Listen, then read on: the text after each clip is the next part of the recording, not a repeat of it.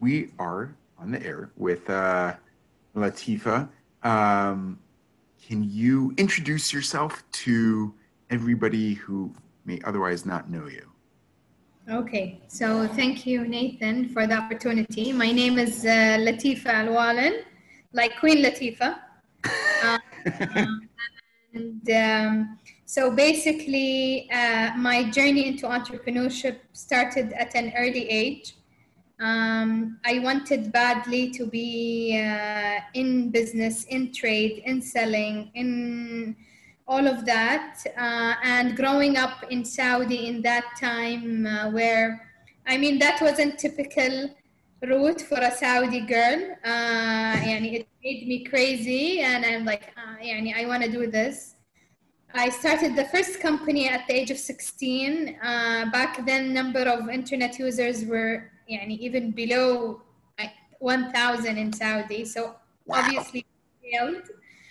But I learned a lot from that experience and I decided to go into computer science, did that as bachelor, and then joined worked in the private sector in IT banking and learned a lot in the corporate, in that type of corporate level, you get exposure into many systems, processes. I loved it, but to a certain point, and then I was fed up because I wanted to, let's say, achieve my own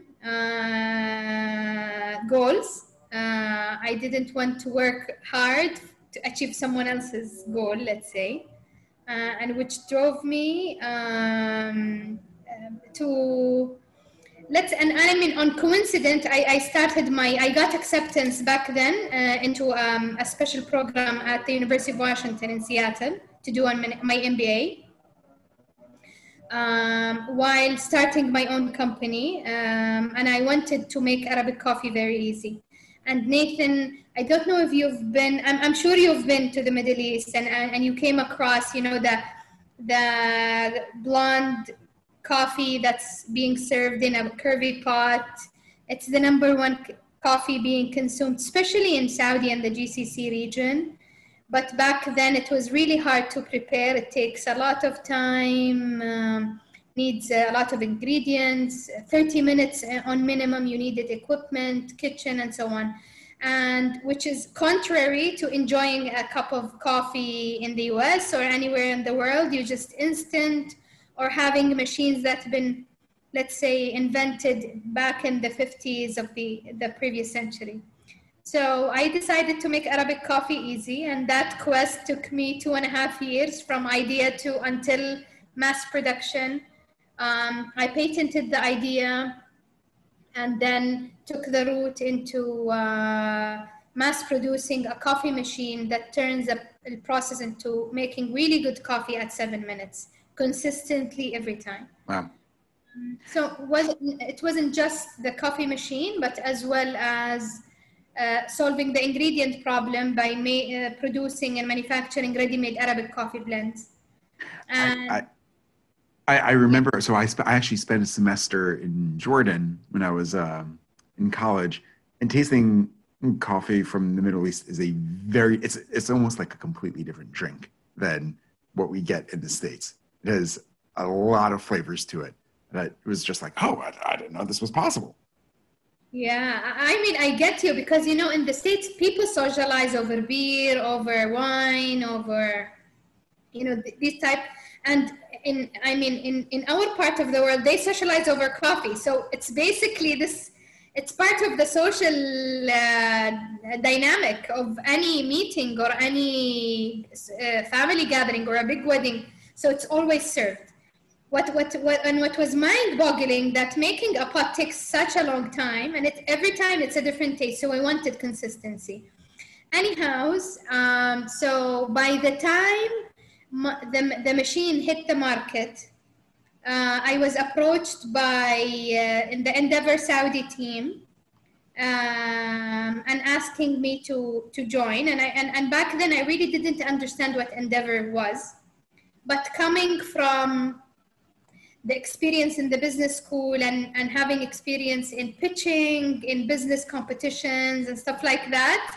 I mean, it was just an easy thing to do in terms of pitching. So I was used to pitching, but definitely writing the profile and putting things together was eye-opening experience. How so? In the sense that putting things in perspective and the storytelling part of the profile. If you're not an entrepreneur that's seeking investors and investment, doing that exercise actually opens up your eyes, because I mean, if you're a VC on track for VC investment, most probably you've already done that. But if you are more of a company that's bank financing or a self-financing, then it's different. And in Yatuk, I never received investment. It was seeded by, let's say, personal savings and a little money from the family. I borrowed it, and that's it. And then the cycle started, and I could get bank financing. I never needed outside investment. So in 2014, I joined Endeavor as an entrepreneur, and fast forward the fourth year later, so I scaled the company. We sell thousands of machines across the world. We scaled the factory as well, distribution. So now, when you walk into a electronic retailer or you walk into a big retail chain in terms of supermarket, you will find our product.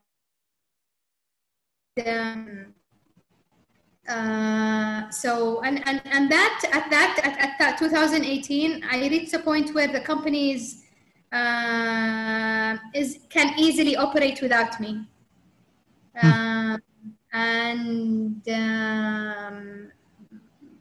I mean, I didn't foresee more scale to it. So and by that time I got the email from Fernando saying, Lateefa, why don't you join Endeavor as an MD?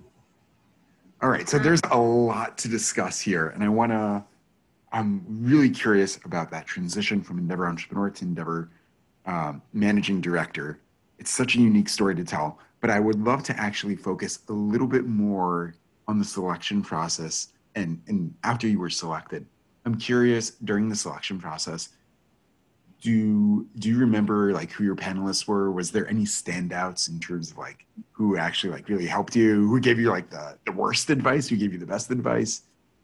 Yeah, Nathan, it's funny. I was cleaning up, during COVID. You forced, and I actually found the notepad that I wrote my notes in during wow. And it was because it was hosted in Berkeley's in New York, and actually it has the Berkeley's logo. and just reading the notes, the advice that I took from the panelists, I mean, it was spot on, most of it. And looking back, it was truly value add. Now, the really nice story is that do you know the feeling when you meet a pop star that you always listen to or follow and stuff like that? So for an entrepreneur, the Michael Jacksons of the world are actually other entrepreneurs, okay?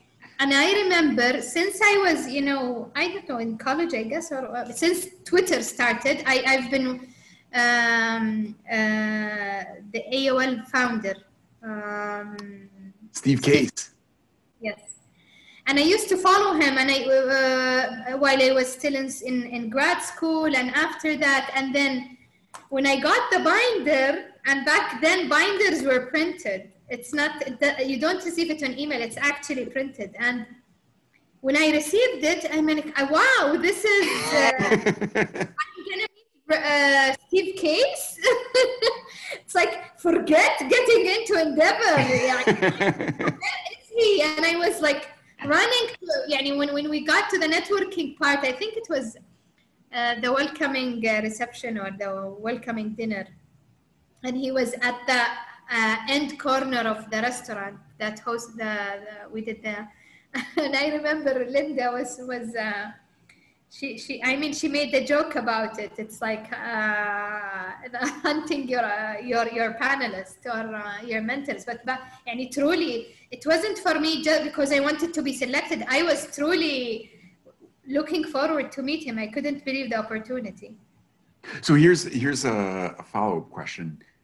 Did he give the best advice? Since sometimes the biggest names doesn't necessarily correlate to the best advice. So I'm curious, or maybe not if you don't want to call it specific names, but like, who were the people that gave you like the best advice? Was there any pattern from like the type of person they were or the type of background?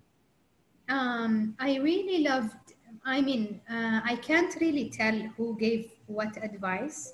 Looking on the notepad, I couldn't tell which came from whom. Yeah. But I'll tell you one thing. One of the panelists was Josh Silverman. He was back then CEO of American Express. And now you got a rock star panel, Steve Case and Josh Silverman. Holy cow. And Josh actually made the effort to introduce me after the ISP to the marketing vice president of Body Bath and Beyond. Wow. And she was a lady, and she actually, like, we talked for an hour and so after and back then we talked on the phone, we didn't have Zoom. Just thinking about it, wow, and she actually, the advice she gave me from that call, I took it on to implement 3 to 4 years later. Because that, again, but the Bed Bath and Beyond of the world are where my machines will typically be distributed. Yep. So she was talking about shelf placement, about negotiating with the retailers, about activation in store, and we grew a lot into it. Now back then, Nathan, not a lot of, we kickstarted Yatuk selling online, but eventually most of our sales come from retailers. Contrary, I guess, or different to what would happen like nowadays. So that advice was really powerful. I also had one of the Glowbound founders. Wow. And I believe they were at the same time IPOing on NASDAQ, or they just IPO'd a few days ago or something like that. So yeah. Incredible. And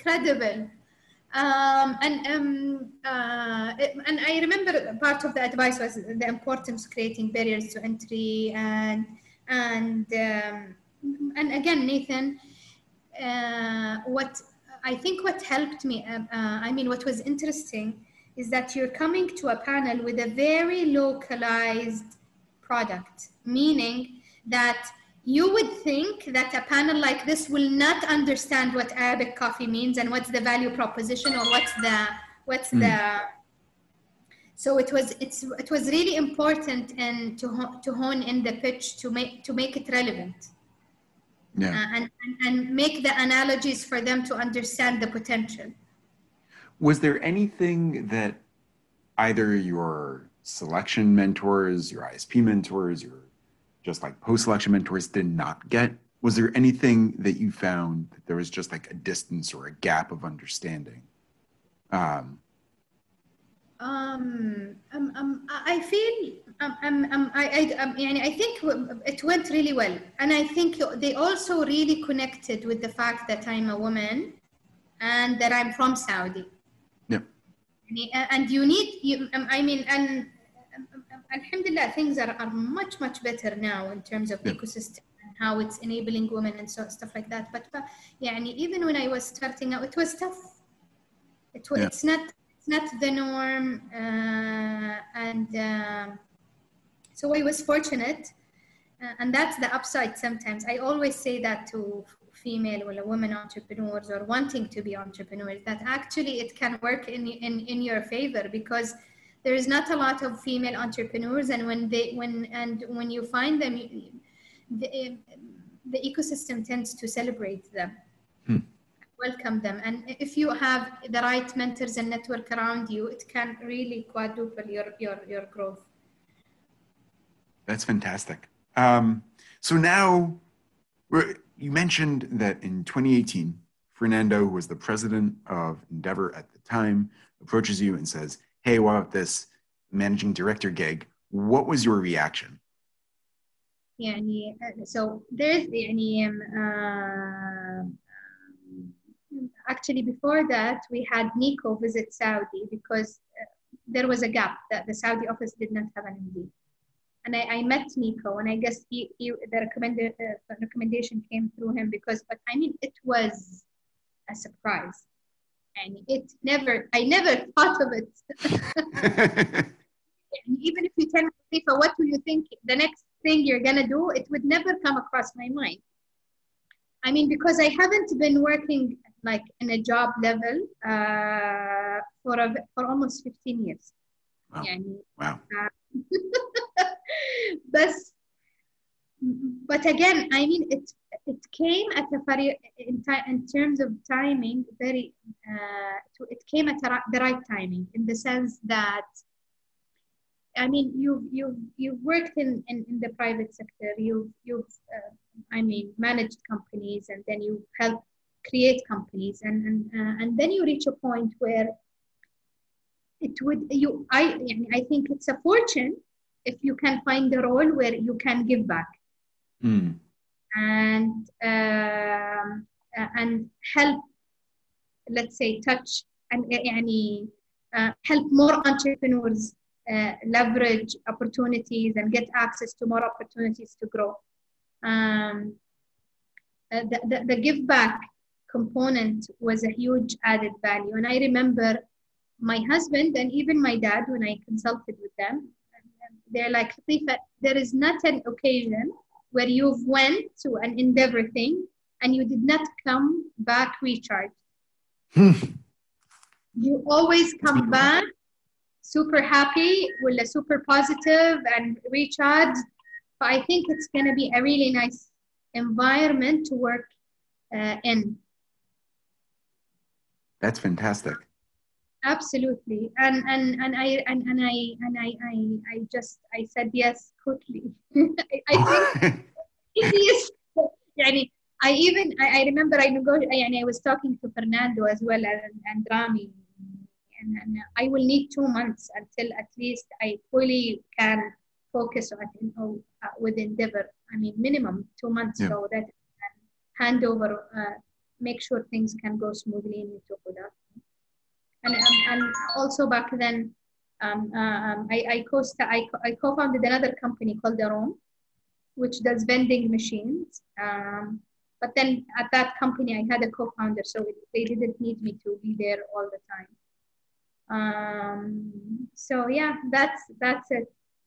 Wow. So now, looking back, what do you think is the biggest misconception that our Endeavor entrepreneurs have about Endeavor? Since you've seen both sides, so what did you not appreciate, or you didn't get, or you didn't understand when you were an Endeavor entrepreneur? As much as local teams try to be proactive in understanding what you're going through as an entrepreneur, you also need to take the initiative from your side as well. And Endeavor is there for anybody to leverage. And if you're not there, if you don't take advantage of it, it's a missed opportunity. Yeah. But again, the challenge as well as an entrepreneur, you're scaling the company, is you have this bandwidth and you want to make sure you maximize it I understand when an entrepreneur is super busy, is like, I don't want to do something else. Let me focus on working. So taking the time to step back and do something like the selection process, or being engaged in those events, or doing an advisory board and stuff like that, it really needs to align with your business need. Yep. And then what about the flip side? What is the biggest misconception that you find Endeavor staff that we may have about the Endeavor entrepreneur experience and the way they approach things?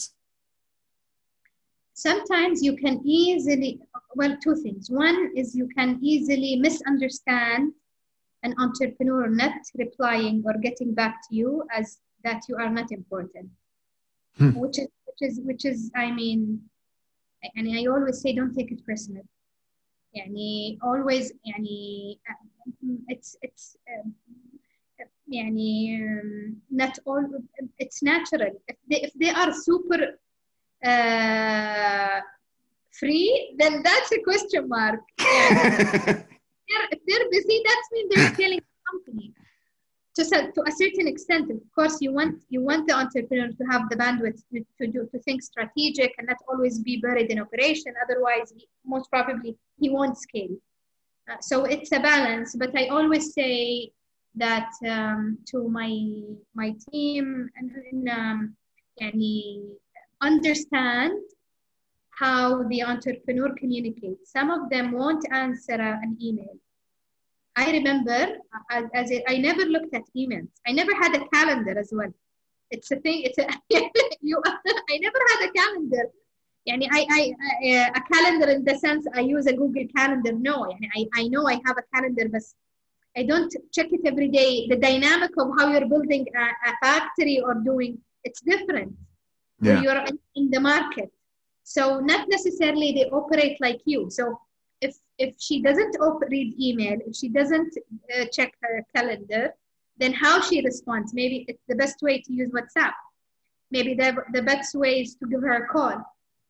And if she understand how the entrepreneur best communicates and accommodate for it. Yep. And then you won't succeed unless you build a trust relationship with them. They need to and it builds with time. And I guess that's also known. The other misconception is that not everything you do will add value. So make sure that priorities change and shift quickly. And sometimes if you had a meeting 2 months ago and he said, I need to hire X and maybe he either hired filled the position or the position is no longer a priority anymore and he has something else. So make sure that you are aligned. Not everything you will do will add value. So just taking a step back and asking the entrepreneurs whether they're happy or not, what can we do better, is also critical.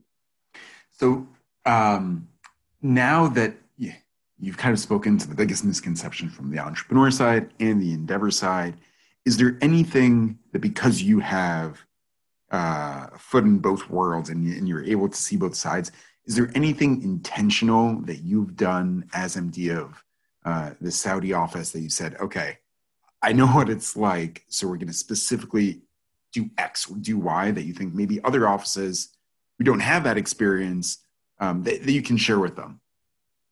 Yeah, Nathan, I remember the first thing I wanted to do when I became MD is to build relationships, in the sense that I felt entrepreneur, and maybe that's different in other offices, but in Saudi, I felt there wasn't enough buddy relationships between the Endeavor entrepreneurs and the mentors and the board.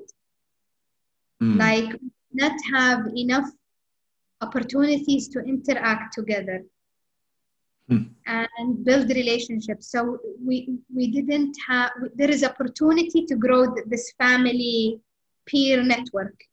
And so one of the things that we kept doing was doing what we call Majlis Endeavor, and where we meet minimum.